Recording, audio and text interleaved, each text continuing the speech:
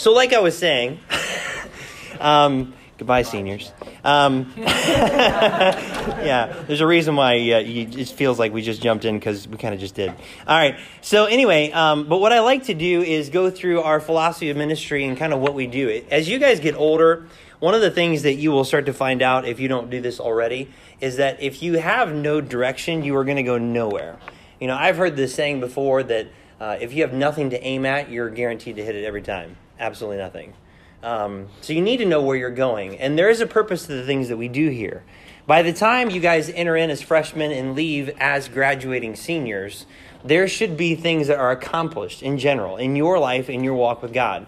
And we want to do whatever we can in our ministry to just give you guys the open venues in order to really learn how to walk with God and to exercise your relationship with God. And so this ministry is as much as you want to make it. We've had a lot of people that have come through, and even some of the testimonies coming out of camp, which some of you guys know about just from hearing some of the testimonies, was the fact that there was a lot of time that was wasted. There are things that should have been done that were not done. And now they're at the end, and they're like, well, shoot, I should have done things differently. And my encouragement to you through all the stuff we're going to talk about tonight is don't let that be you. For those of you that are going to be seniors this year, and for those of you that are going to be juniors this year, the next year, 2 years is going to fly by. But that's no excuse to stay where you're at. And so if you really want to honor God with your life, with the moments that you have, then you need to get at it. And you need to develop a plan. Because if you don't develop a plan, you're not going to get anywhere. You're just not. You need to start to analyze, where am I at in my walk with God? And where should I be? Where do I want to be? And maybe this is a great question for you to ask yourself. And you can write this on your paper if you want to. But this is a great question that you should be asking yourself. Where do I want to be at the end of this school year? Where do I want to be? What do I want to accomplish spiritually? Are there things that you just are insecure about when it comes to the Bible or doctrines of the Bible? Maybe one of your goals might be, I want to be able to know what I believe and to be able to open up my Bible and talk to people about it. Or maybe your goal is, I want to know what I actually believe. Or maybe you have other goals in mind, but you need to start thinking about this kind of stuff. What are one or two things that you want to accomplish by the end of this school year? And for those of you thinking a little bit more long-term, if you're a freshman or if you're a sophomore, or even if you're a junior, where do you want to be at the end of your senior year? What do you want to accomplish for the Lord by the time that you graduate? What kind of things do you want to have nailed down personally in your own life? If you never think about these things, you'll never do anything about them. And if you never do anything about them, you're going to be like some of the testimony we heard, where you're going to come to the end of your senior year and you're like, oh man, I should have thought through this a little bit more. So that's why we revisit this every single year, for you to understand what is the purpose of this ministry, how you fit in, and you can start to kind of see, okay, yep, I've got this nailed down. I know that I'm saved, or I'm born again, and I'm learning how to walk with God. Okay, I kind of know where I'm at, and you can have an idea of where you want to go. And then we have different things we're going to talk about as far as how we actually carry out this vision and how do we facilitate these things as a youth ministry. And then I want to give a biblical example, because there's some things in the scriptures that have really helped me in the midst of decision making with our youth ministry and why we do what we do and how we're going to do what we do. There's been some guiding principles that have helped me that I wanted to share with you as well. All right, so to kick things off, we're going to talk about our philosophy of ministry, and we're going to talk about our name. So Solid is our name. This was a name that was the youth minister before me, and I loved it, and I stuck with it because I just think it's absolutely fantastic. We've changed our mission statement around a little bit just to simplify it a little bit more. But our name, Solid, means shining our light in darkness. Go ahead and turn to Matthew chapter 5. Matthew chapter 5. Our verses for our youth ministry are Matthew chapter 5, verses 14 through 16. And I want to encourage you guys to do this. If you do not have these verses memorized, memorize them. You should be able to explain, like maybe you'll get into a conversation with somebody at school or in class or even in an online format, who knows, where you can talk to them about your youth ministry. It'd be really good for you guys to know what your name means, Solid, shining our light in darkness, and knowing the verses behind it. And you should be able to share that. And you should be able to know why that defines us as a youth ministry, because it really does. All the stuff that we do as youth ministry really centers on these verses. And so Matthew 5, 14 through 16, I'll read that here. It says, "Ye are the light of the world. A city that is set on a hill cannot be hid. Neither do men light a candle and put it under a bushel, but on a candlestick, and it giveth light unto all that are in the house. So let your light so shine before men, that they may see your good works and glorify your Father which is in heaven. A couple things just to talk about with these verses. First of all, God says, as his children, ye are the light of the world. That is your job. That is your responsibility. Whether you like it or not, that is your responsibility. You are called to be God's light in this world, and this world is certainly dark. And I would venture to say, even based on the current events and things that are going on right now, it is getting darker and darker and darker. Which means, as a Christian, as a born-again believer, a disciple of Jesus Christ, it is easier and easier and easier to make good decisions. Unless you are ashamed of that light and you are working hard to hide it, or you don't have it at all. Those are the only other options that you've got on the table. You are God's light unto this world because of the Spirit inside of you if you're born again, and it is your job to shine. And I think there's a lot of us that we get in the way of God shining on people for them to know who we are and who we belong to. And it's because of the choices that we make or the choices that we don't make. So you are the light of the world, verse 14. A city that is set on a hill cannot be hid. You know, I share this story every time I go through this. I remember as a kid, there was this town, and it was on a lake. And we would go up to this lake every single year up in Canada, and the lake was called Golden Lake, and it's in Ontario. And we do a fishing trip every year as a family. And I remember that one night I was sleeping on the couch, and they had a big bay window it just overlooked the lake. But as I was sleeping on the couch, I could look through the window, and across the shore a little ways, there was this really bright light, and it was through the trees, but it was really, really bright. And I'm like, Dad, what is that? And he's like, oh, that's just a little town. It's maybe about 10 minutes away. And then he opened up his Bible, and he shared with me this verse, and I'll never forget it. It was a little town, and it was set up on a hill, and when the night was dark as dark could be, you could not hide this town. And I told my dad, I want to go to that town. And he's like, all right, we'll go later in the week, and we'll check out that town. So we start driving later on in the week, and we get to the town, and we hit the town, and then it was like boom, boom, and then you're gone. Like you're right through it. Like the town was not even a mile or 2 miles long. And I'm like, this is it? My dad's like, yeah, it's really small. I'm like, well, it didn't look like it at the time. He's like, that's the point. And so you may not think you can do much for God. You can. You absolutely can. Because from a distance, when you take a stand for the Lord and you want to do things that are right and righteous, you shine as if you are a bright, bright city, even though you're this little rinky-dink town. And so I'll never forget that. And so I love that illustration with verse 14. And then he says in verse 15, neither do men light a candle and put it under a bushel, but on a candlestick, and it giveth light unto all that are in the house. How ridiculous is it to have a flashlight, right? Your flashlight's on, but then you never use it. Right? It doesn't make any sense. If you were to take a candle and you were to put a bushel over it, first of all, what would happen to that bushel? It would burn. It would absolutely burn up because that's what it does with fire. So you take whatever it is and whatever your circumstance might be in your life, you know, God has given you a light inside of you and you take your current circumstances. Well, I'm afraid what people are going to say. And you put that over top. I'm afraid I'm going to lose my friends. I'm afraid of what they're going to do to me or what they're going to say or whatever it is. And you put that bushel over that candle and you're hiding that light. Well, I just want to be popular. Well, I just want to fit in. Whatever the excuse might be, we all have them. I've worked through them and I still work through them to this day. But we all have bushels that we put over the candle that God's given us. And we ought not to do that. It's supposed to give light to all that are in the house. All that are in the house. And so then he concludes it with verse 16. Let your light so shine before men that they may see your good works and glorify who? Say it out loud. Glorify. Come on, out loud. Your Father, which is in heaven. It's not about you. It never has been and it never will be about you. The reason why we're obedient is not because of us.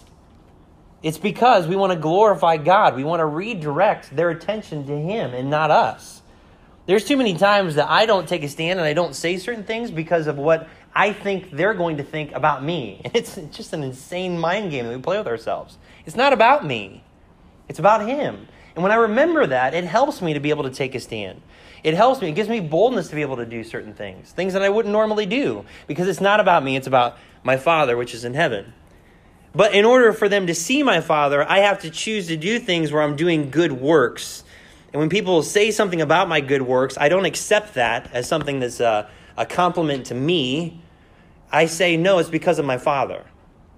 I mean, how many conversations have you guys gotten in where, because I know I did when I was in high school, where there were guys, my friends, that were like, my goodness, you've never kissed a girl, or you've never drank, or you've never smoked.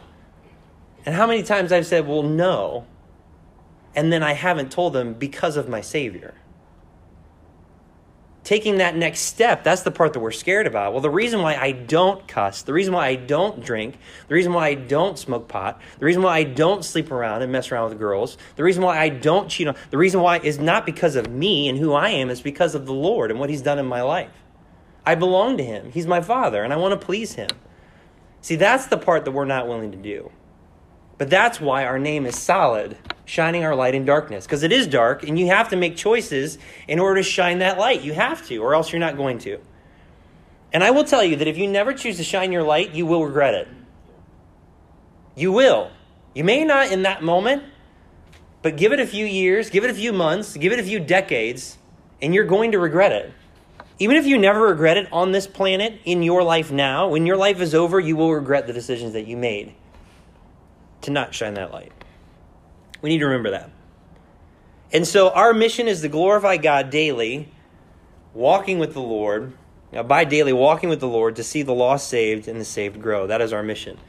And so hopefully by the time that you go through our youth ministry, you can say, I glorified God because I learned how to daily walk with Him, and I desired and even attempted and maybe even successfully won the lost to the Lord. And I encouraged them to grow, and I grew myself. That's what I would want. More than anything else, that's what I want for you. I want you to be able to say that with confidence by the time you exit our youth ministry. So how do we do this? So how do we glorify God by daily walking with the Lord to see the lost saved and the saved grow? Well, it is done by these two things. Very simple. First of all, it's salvation. So you cannot glorify God without being saved. It's impossible. You cannot honor and glorify God without submitting your life to Him for salvation. Someone who is lost cannot glorify God. And that's our design purpose. We are meant to glorify God.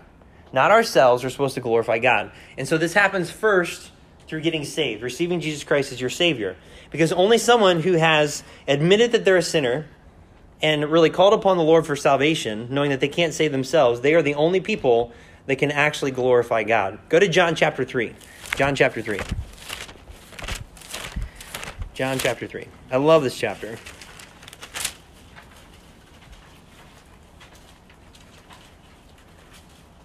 John chapter 3. All right, verse 1. There was a man of the Pharisees named Nicodemus, a ruler of the Jews. So this guy knew the Bible. The same came to Jesus by night, because he was ashamed to be seen with Jesus, but he still went to him, which is good. And he said unto him, Rabbi, we know that thou art a teacher come from God. For no man can do these miracles that thou doest except God be with him. Jesus answered. Wait a minute. The guy did not ask a question. He did not ask a question, yet in verse 3 we see Jesus answered. So this guy had a question in his heart, and Jesus knew that question, and He answered it before the guy even spoke it. I love this about Jesus. I love this about God. Because before we can even formulate our question, He knows exactly what we want to ask, and He's ready to answer. Jesus answered and said unto him, Verily, verily, I say unto thee, except a man be born again, he cannot see the kingdom of God. So obviously that was his question. Verse 4, Nicodemus saith unto him, How can a man be born when he is old? Can he enter the second time into his mother's womb and be born? This was not a sarcastic question. Like, he was legitimately struggling with this. How can a person be born again? And maybe that was his question. Maybe Jesus was preaching a message prior to this, and Jesus mentioned the fact that they need to be born again. And he had questions about it. And so he went in, he says, hey, unless you're born again, you can't see the kingdom of God. But then he's like, but how? Like, how is he born again when he's old? It makes no sense. See, this guy knew the Bible, but he missed it. He missed it.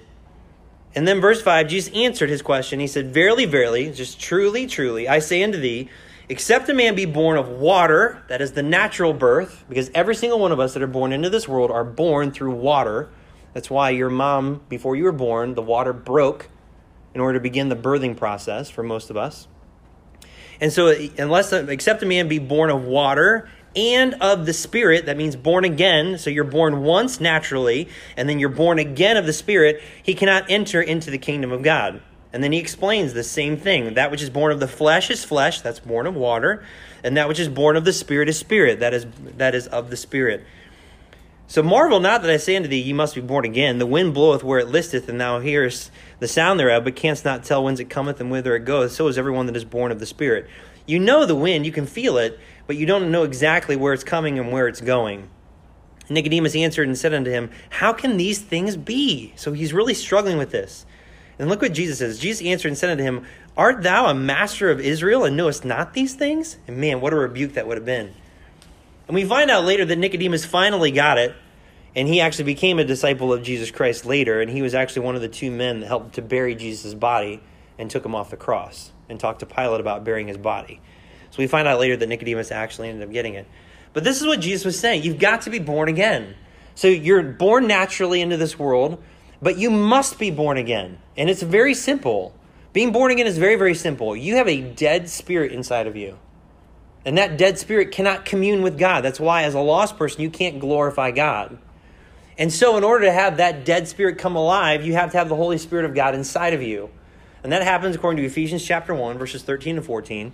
That is hearing the gospel, and that is that Jesus was God, come in the flesh, and he died on the cross. And when he died on the cross, he died for your sins and mine, because he knew that we could not do it on our own.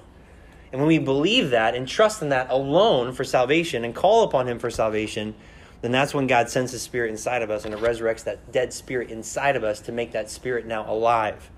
And that's what it means to be born again. And so he says very clearly, you've got to be born again or else you're not going to see the kingdom of God. And Nicodemus got that later on in the book of John. You can read about that if you search his name. So it's kind of cool. So salvation is the first thing that has to occur. And then after that, it's giving our heart to the Lord daily and walking with him. And this is something that's a little bit more difficult. Salvation is very easy. It's very easy for us to admit that we're a sinner, that you can't make it to heaven on your own, and that you need someone to save you. That is very simple, very easy to understand. And that your works cannot save you. What is harder is learning how to give your heart to the Lord daily and walk with him. And we've been talking about that over the course of the last couple months in the current series that we're doing right now, called One Thing is Needful. And we're talking about how important it is to give God your heart on a daily basis. Can someone do Proverbs 4:23? Can they say it? We've gone over that like every week. Go ahead. Now a little bit louder so they can hear you in the back corner. Keep thy heart with all diligence, for out of it are the issues of life. Yes, keep thy heart with all diligence, for out of it are the issues of life. And the reality is that you can't keep your own heart. God has to keep your heart. So how do you give your heart to God? Someone explain that to me. How do you give your heart over to God and allow him to keep it for you?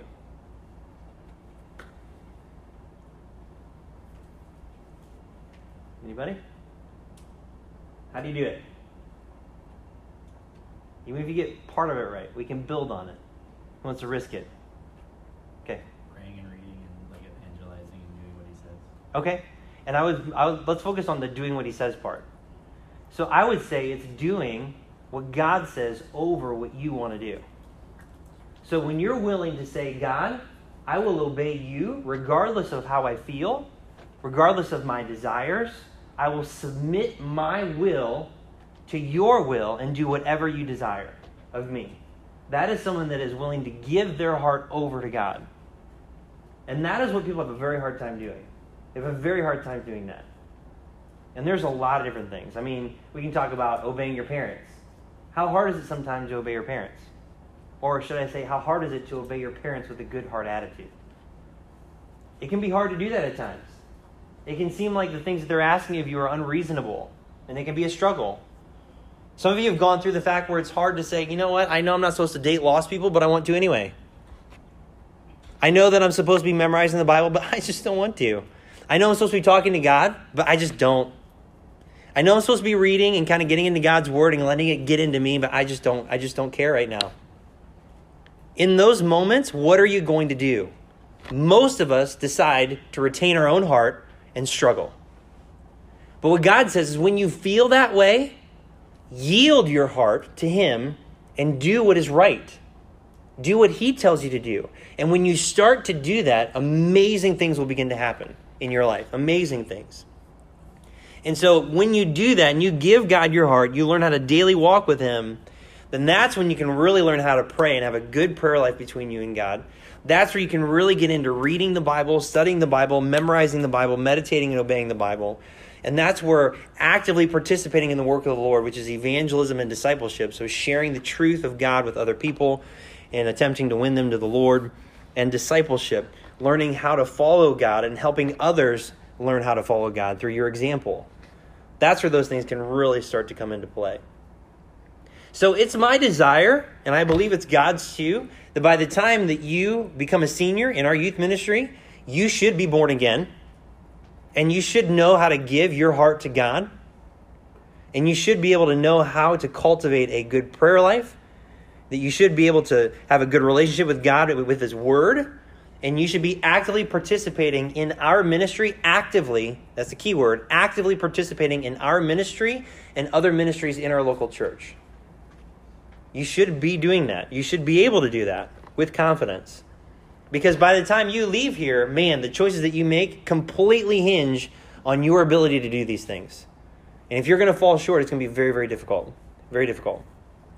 Okay, so how do we actually help you guys accomplish this? All right, so this is done through several things. And we're just going to go through a list real quick. So Sunday school. So right now we don't have Sunday school. But the plan is that at some point we're going to go back and we're going to have Sunday school classes. So instead of Sunday school classes on Sundays and then our Wednesday evening classes, we have this on Tuesday. So this is kind of taking the place for that for now. But being a part of what we're doing. You know, anytime that we are together as a youth ministry, you should make it a priority to be here when it comes to the stuff that we're doing on Tuesdays. And if we switch it over and we go back to do Sunday mornings and Wednesday nights, you should be involved as much as you can. And if that means you have to sacrifice in order to be here, I'm telling you, God will honor your sacrifice. Prayer meeting and Bible study. We've already talked about the prayer groups that we want to do. I'd also like to, and we've been talking a little bit about this on and off, but I want to have some Bible studies. I want you guys to have some Bible studies in your own houses, that you learn how to put them together, to invite some of your friends to come over, where you can start to reach them and share some things, whether it's the gospel or other spiritual things, and invite them to be able to be involved in your in-home Bible study. I don't know how school's going to look. There's a lot of mixed emotions with all that stuff and what's going on here in the fall. But that doesn't stop you from having people over to your house and your friends. You can totally do that. You should do that. And so if you ever want to maybe lead up a Bible study and do something like that in your home, we can talk about a strategy and how to go about that. It could be as simple as doing a 2-week Bible study in your house and just giving it a shot and seeing what happens and seeing who shows up. You could do a 4-week. You could do a Bible study once a month for 4 months. It doesn't really matter, but we've got some ideas of things we want to accomplish because you can really reach some people that will go to your house that may not come to church. Another way we do that is monthly activities and outreach events. So we are planning on, once the fall hits, we want to do our monthly activities again. Everything just got a big giant kibosh put on everything because of COVID and all the nonsense there. But we really want to start doing this again. And so by the time that school starts up again in September, we're going to have activities starting in September. And a lot of the activities that we do, we design them to be outreach events. So we want you to be able to invite people to come, to be introduced to our ministry and the things that we do. Guys and girls, activities and Bible study. Sometimes throughout the year, depending on what's going on and how we feel about it, the girls will have their own Bible study, the guys will have their own Bible study. It's nothing that's forced, and when we do it, it's usually in 4 to 6 week increments. I know the last year the girls did one with the singles, and it went really well. The high school girls and the single girls got together, and they did a Bible study together, and so we do that. Summer and winter camp are always big for us, and so we're planning on having a winter camp again in January like we normally do. And we just finished our summer camp, last week, so we ended up doing that. But those are a great time for us to get together, be together, learn and grow together, and just make some good memories, and have God really challenge us on some things. One-on-one discipleship through student journey. If you're not being discipled, you should, and I will push that. I will shove that down your throat if I have to. That is something that you absolutely need. It is a game changer for someone to invest their life into you and your life into them, and you guys walking through things together. It is huge. This is probably the most important ministry that will revolutionize your life if you're willing to do it with the right heart attitude. Monthly Bible studies, home or at school. We talked about that already. So if that's something that you guys want to do, we could do that. VBS and mission trips. So some of you are participating in VBS now. And what I love about VBS, and I know my story, is that God began to put the seeds of ministry inside my heart when I was a VBS leader. I mean, it started before then, because when I was a kid participating in VBS, I looked up to my VBS leaders and I'm like, oh my gosh, I want to do that one day. And then I got my chance. And then I started teaching and I loved it. And then I had people tell me, hey, you're pretty good at teaching. You should think about doing this. And maybe God wants you to do this. And so God began to put those things in my heart and my mind that later on down the road came to fruition. Being involved in mission trips. We had to cancel our Mexico mission trip. And shed a tear all collectively for that one. We really wanted to go to Mexico. We had to cancel that one. And we want to be able to go back to Mexico next year. And so we did that. Our first youth mission trip was last year, and it was amazing. It was amazing to be able to see how other pastors and other cultures do the work, and it was really fun.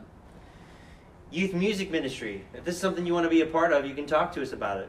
I'm in discussions with a couple other leaders on how we're going to facilitate this, whether it's learning an instrument or being involved in what we're doing, but we want to kick this up again sometime soon. Cultivating real, thriving relationships outside the classroom. This has been a huge weak spot for our ministry for the past 3 years. That you guys really cultivating good, thriving relationships with each other. I have really felt that when we were together, things were great. But then, once we depart, we go back to our own little lives and our own little things, our own little issues, and we really did not care for one another the way that we should. And this is something that I really want to do a better job with. So far, coming out of camp, I feel that this has been something that everyone has done a really good job with coming out of camp, and I want it to continue. I don't want it to be a seasonal thing. I want it to be able to continue into the fall as the school year starts, because we've got to be able to do that. We've got to. And then lastly, anything else we can think of? And I mean that, because this is something where if there's something that you want to do or something that God lays on your heart in order to really step it up and to do something that will serve our church, serve this ministry, serve each other, I want to be able to do it. And I know that, Sam and I, we've talked about some different things, and he came up with a couple of different ideas. A lot of the things that he brought up were just ideas that he had. But there's a lot of ideas that he's brought up where I'm like, no, not a good idea, Sam. That's not going to work, But we got to run through them, and we got to talk about them, because we want to be able to choose the best things that are going to be most effective for the ministry. But I really want to do anything that you can think of if it makes sense within the parameter of our ministry. All right, so I want to give you this example, and I want to paint this picture for you, and here's where we're going to end. All right, so go to Luke. Go to the book of Luke.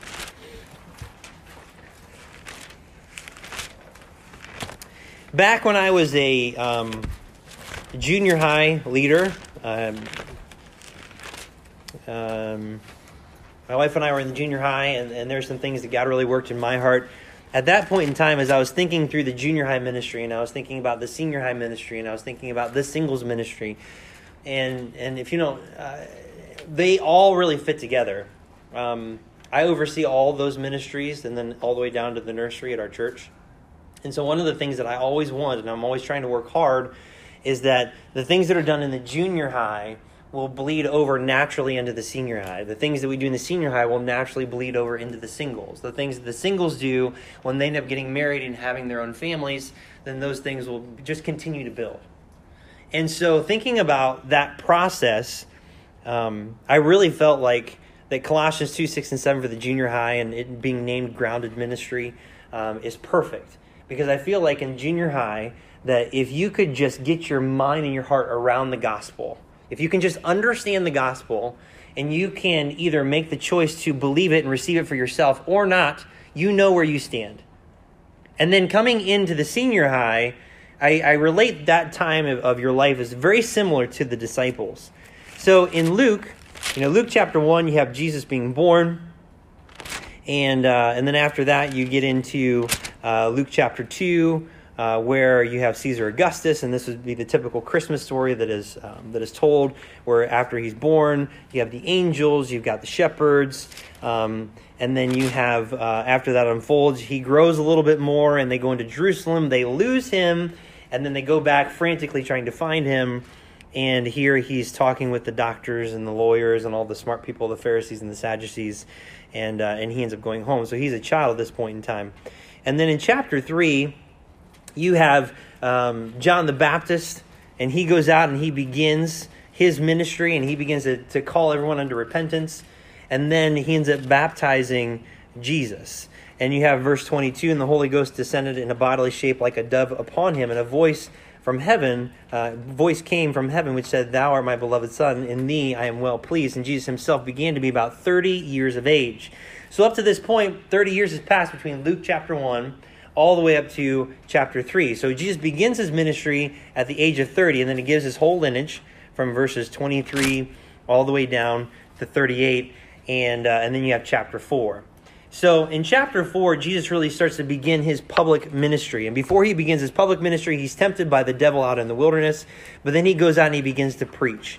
And so you start to see this pattern, because the book of Luke really gives you more of a chronological approach to Jesus' life. If you ever want a gospel that you can go through and say, okay, this happened in order, Luke is perfect for that. As far as John, Matthew, Mark, it's a little bit out of order. But Luke gives it to you in order. So you have chapter 1, chapter 2, chapter 3, chapter 4, and now he begins his ministry, and he starts teaching and preaching from city to city. And then in chapter 5, you start to see that Simon Peter is now involved. Now, Simon Peter was not a disciple yet of Jesus. So Jesus is preaching, and guys like Peter and Andrew and John and some of the other guys that would have eventually become disciples are hearing the messages of Jesus. So Jesus is baptized. He starts to go out and he begins to preach. And we don't know exactly how long he did, but he preached for a period of time. People began to hear him. And then Jesus goes out and he chooses his disciples.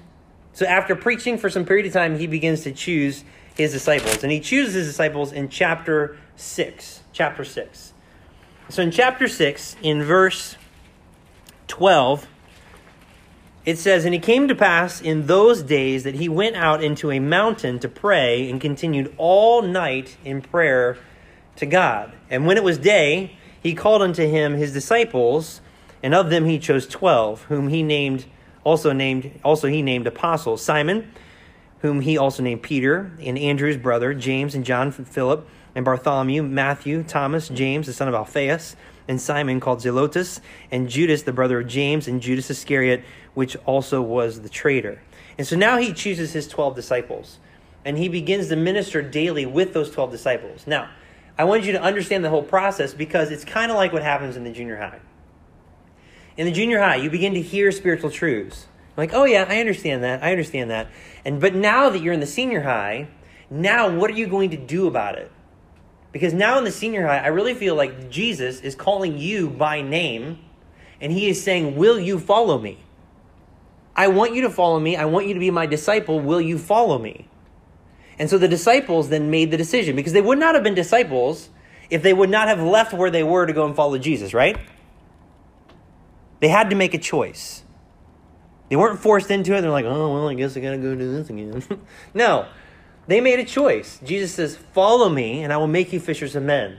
Come and follow me. James, he had to leave where he was at, his father, James and John, they had to leave their father with the nets and follow Jesus. Peter, Andrew, they had to leave their father and they had to follow Jesus. Matthew, he was a tax collector. He had to leave his booth and he had to follow Jesus. Same with all these guys. They had to just follow Jesus. When he called, they followed. They made that choice. And some of you guys have not made that choice yet. And you know it. But that is the senior high ministry. Is Jesus saying, hey, will you follow me? There's things that I want to teach you, but you need to follow me. You need to follow my example. I want to teach you different things, but you have to make that choice. And then as you start to work through the Gospels, you find out that, man, the disciples did stuff that were pretty dumb. Didn't they? Name to me some dumb stuff the disciples did. Go ahead. Peter cut off someone's ear. Yes. He pulled out a sword and he cut a dude's ear off. And believe me, he wasn't aiming for the ear. Right? Okay. Like denying Christ 3 times when Peter does that after he says just earlier that he won't. Yes. Peter's like, Jesus, I will go and I will die with you. And then he turns around and he's like, yeah, I don't know. Okay, tell me that is not high school. Is it not high school? I mean, we are walking contradictions. We get fearful at times, and so did Peter. What else did they do that were stupid? Didn't James and John want to like rain fire down on us? Yes! Okay, so I love this story. So Jesus is going by, and there's people in the city where they're like, yeah, Jesus, we don't want you. And James and John were so mad. They're like, God, do you want us to call fire down from heaven and just destroy the whole town? Jesus like, I came to save men's lives, not to destroy them. Like, oh. Again, high school. Very zealous, but knowing very little. Okay, what else? Yeah. When, I forget, it's two of their disciples, the brothers, their mom asked if they can sit by Jesus at the throne. Yes, in your kingdom, can my son sit on the right hand and the left side of you, both on both sides? And then there's another account where it says that the mom wasn't involved, and they even asked personally. So yeah, hey Jesus, in your kingdom, great idea. So you're going to be sitting on your throne. I think that your left and right hand would be perfect for him and I. Or, Mom, we're too afraid to ask. Can you go ask? Total high school. And Jesus like, yeah, no, those places are reserved for who it's prepared for. And they're like, well, who's that? And of course, he didn't probably answer that. So, and then they just kept going. There are so many things where the disciples were like, yes, we did great things. Why can't we do this? Let's call fire down from heaven. No, that's not a good idea. I mean, just all over the place. All over the place. That is high school. I feel like your time in high school, this age right now, is a perfect time for you to take steps of obedience and sometimes take risks, fall on your face because you are just utterly stupid in some of your decisions, learn from them, get back up and say, okay, how can I follow him better? Because here's what's going to happen, and because this has happened in my life. I've made some dumb decisions in high school, and now that I've grown past those, I look back on that and I'm like, oh my gosh, I should have never done that. And God uses that in my heart and in my life today. And he used that even in some of the illustrations that I give you guys, even in how I teach. Because I remember what it was like when I was your age. So this time is absolutely critical. I mean, even when you take a look at the last few chapters before Jesus died, and from John 13, 14, 15, 16, I mean, Jesus does a great job trying to prepare his disciples for what's coming and knowing that they don't understand it all, but eventually they will, but he's about to be crucified. And that's where he's like, soon, guys, I mean, the enemy's going to come. I'm going to be crucified, and you're all going to run. And Peter's like, no, we won't. Never will. Like, all right. And then all the rest of the disciples like, yeah, we're going to follow Peter. And then they all ran. They all ran. Every single one of them ran. Now, John was the first one to come back, and Peter was the second, but Peter was still ashamed because then he denied God 3 times after that. So he tries to prepare them for what's to come, but they make a bunch of mistakes. And so now's the time in your life where, you know what, if there's any time to make mistakes, it's now. Because when you become an adult and you make mistakes, it gets a lot more difficult to clean things up. And the mistakes that you make then are a lot longer lasting. So after that happens, so the disciples, their personal choice of faithfulness after Jesus was betrayed, so they all fled. Peter and John were the first to return.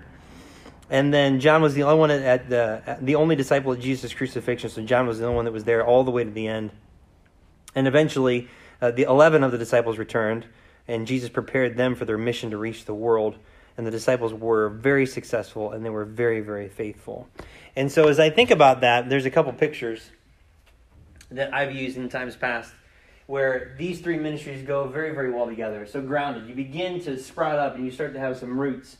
But really, it's during this time in high school where your roots begin to really develop and go down deep, that now you're solid. So first you're grounded, but now you become solid in what you believe because you're willing to shine your light in darkness.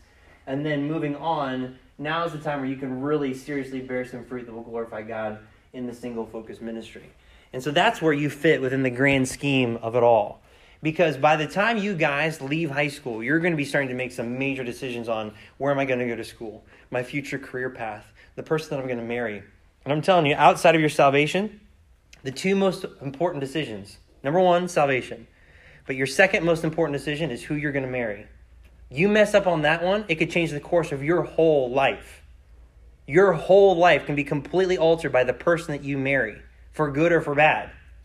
And then after that, it is your career. Those are the 3 most important decisions that you will begin to make during these years of your life. Because you're going to marry the person that you're going to be looking for. So what are you looking for? Are you looking for the right things? Are you willing to wait for the right things? That's critical. What does God want you to do with the rest of your life? Maybe you've thought about what you want to do, but have you ever asked God, God, what do you want me to do? Because he designed you, he made you, he put you together in your mother's womb. He knows exactly what he wants you to do. So have you talked to him about it? Have you asked him to make it clear? And how are you going to do that? You need to have a biblical foundation. Because without a biblical foundation, how are you going to know what to look for in a spouse? And how are you going to know what you're supposed to do for the rest of your life to glorify God? Because you don't even know how to glorify God now. So this ministry is absolutely critical. And it breaks my heart when people choose not to be involved in our high school ministry. It breaks my heart when people choose not to be involved in our junior high ministry. And it breaks my heart when people choose not to be involved in our singles ministry. Because it is critical. It is absolutely critical. You will get out of this ministry whatever you put into it. If you put your heart and soul into it, you're going to get your heart and soul back. And probably 2, 3, 4, 5 times more. Because God will teach you so much. This isn't a place just for you to go to church and to be a part of something. That's part of it. But this is where you get to glorify God. This is your ministry. And so I hope you guys don't squander it. I really do. Hope you guys take advantage of everything that we've got. Okay, so that is our youth ministry and why we do what we do. So, now we've done all that, any questions? Maybe about what we do, why we do what we do, anything? Why you done do that? I don't know.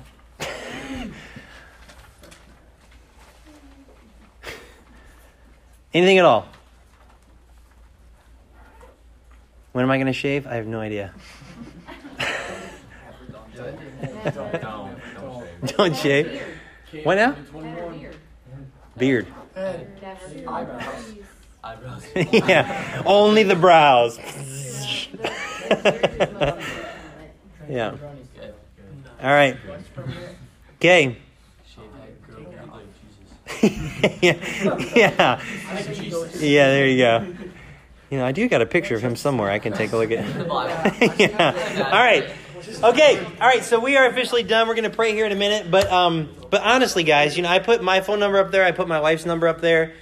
If you guys have your phones with you tonight, please go ahead and do that. From some of the information that we have gotten from you guys, we'll start to add you guys to GroupMe, so that way you can be involved in some of the nonsense that occurs in GroupMe. Although Jack's gone, that's right. Yeah, Karen's gone. So anyway, yeah. There is If we a kick mute Jack, button can he that come back you as can Karen? use. I think it ranges from 8 hours to 30 days. So you can pick what works for you, depending on what happens. But that's where we do a lot of our stuff. But seriously, I have said this so many times, and I'm going to keep saying it until people really start taking advantage of it. We live in a day and an age where I have found that most teenagers do not take advantage of what we have here at our church. And you guys do not take advantage of us enough as leaders, even just to get advice about stuff. Don't ever hesitate or feel afraid of asking us our opinion about things. I know that some people feel nervous about doing that, but I will tell you, at least my approach is that I have general thoughts about, things in general, but every time that I hear someone asking me counsel on certain situations or this decision or this thing that they're thinking about, I always try to think through it from their perspective and the circumstances surrounding what they're going through. And it doesn't always come out the way that I might just answer it right off the bat. But I really feel like this is a time in your life where you need to be asking questions. You need to be seeking counsel. And I really feel like most teenagers do not take advantage of us as leaders enough. You just don't. And so I want you to. I want you to be able to. Don't ever feel like that you're bothering us at all. If you are, we will tell you. But in love, of course. Where's Andy? Andy's not here for a reason. So that's why I'm saying this now, because when he comes back, I'm just kidding. Kind of. But I mean that with all my heart. I really do mean that, because I really want you guys to be able to do that. Because we are definitely here for you guys for anything. And I mean that, for anything that you might need. All right? Okay, let's close it in prayer. Who wants to pray and close things out for us?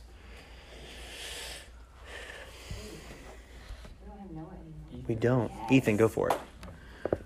Dear God, thank you for the day that you've given to us and this time we're getting to spend together and meet. And just thank you for Stephen and using him to just preach your word tonight and just tell us all how to be better Christians. and to make this youth group really go somewhere. And give us a good rest of the night, and just thank you for the message. In Jesus' name, amen. Amen.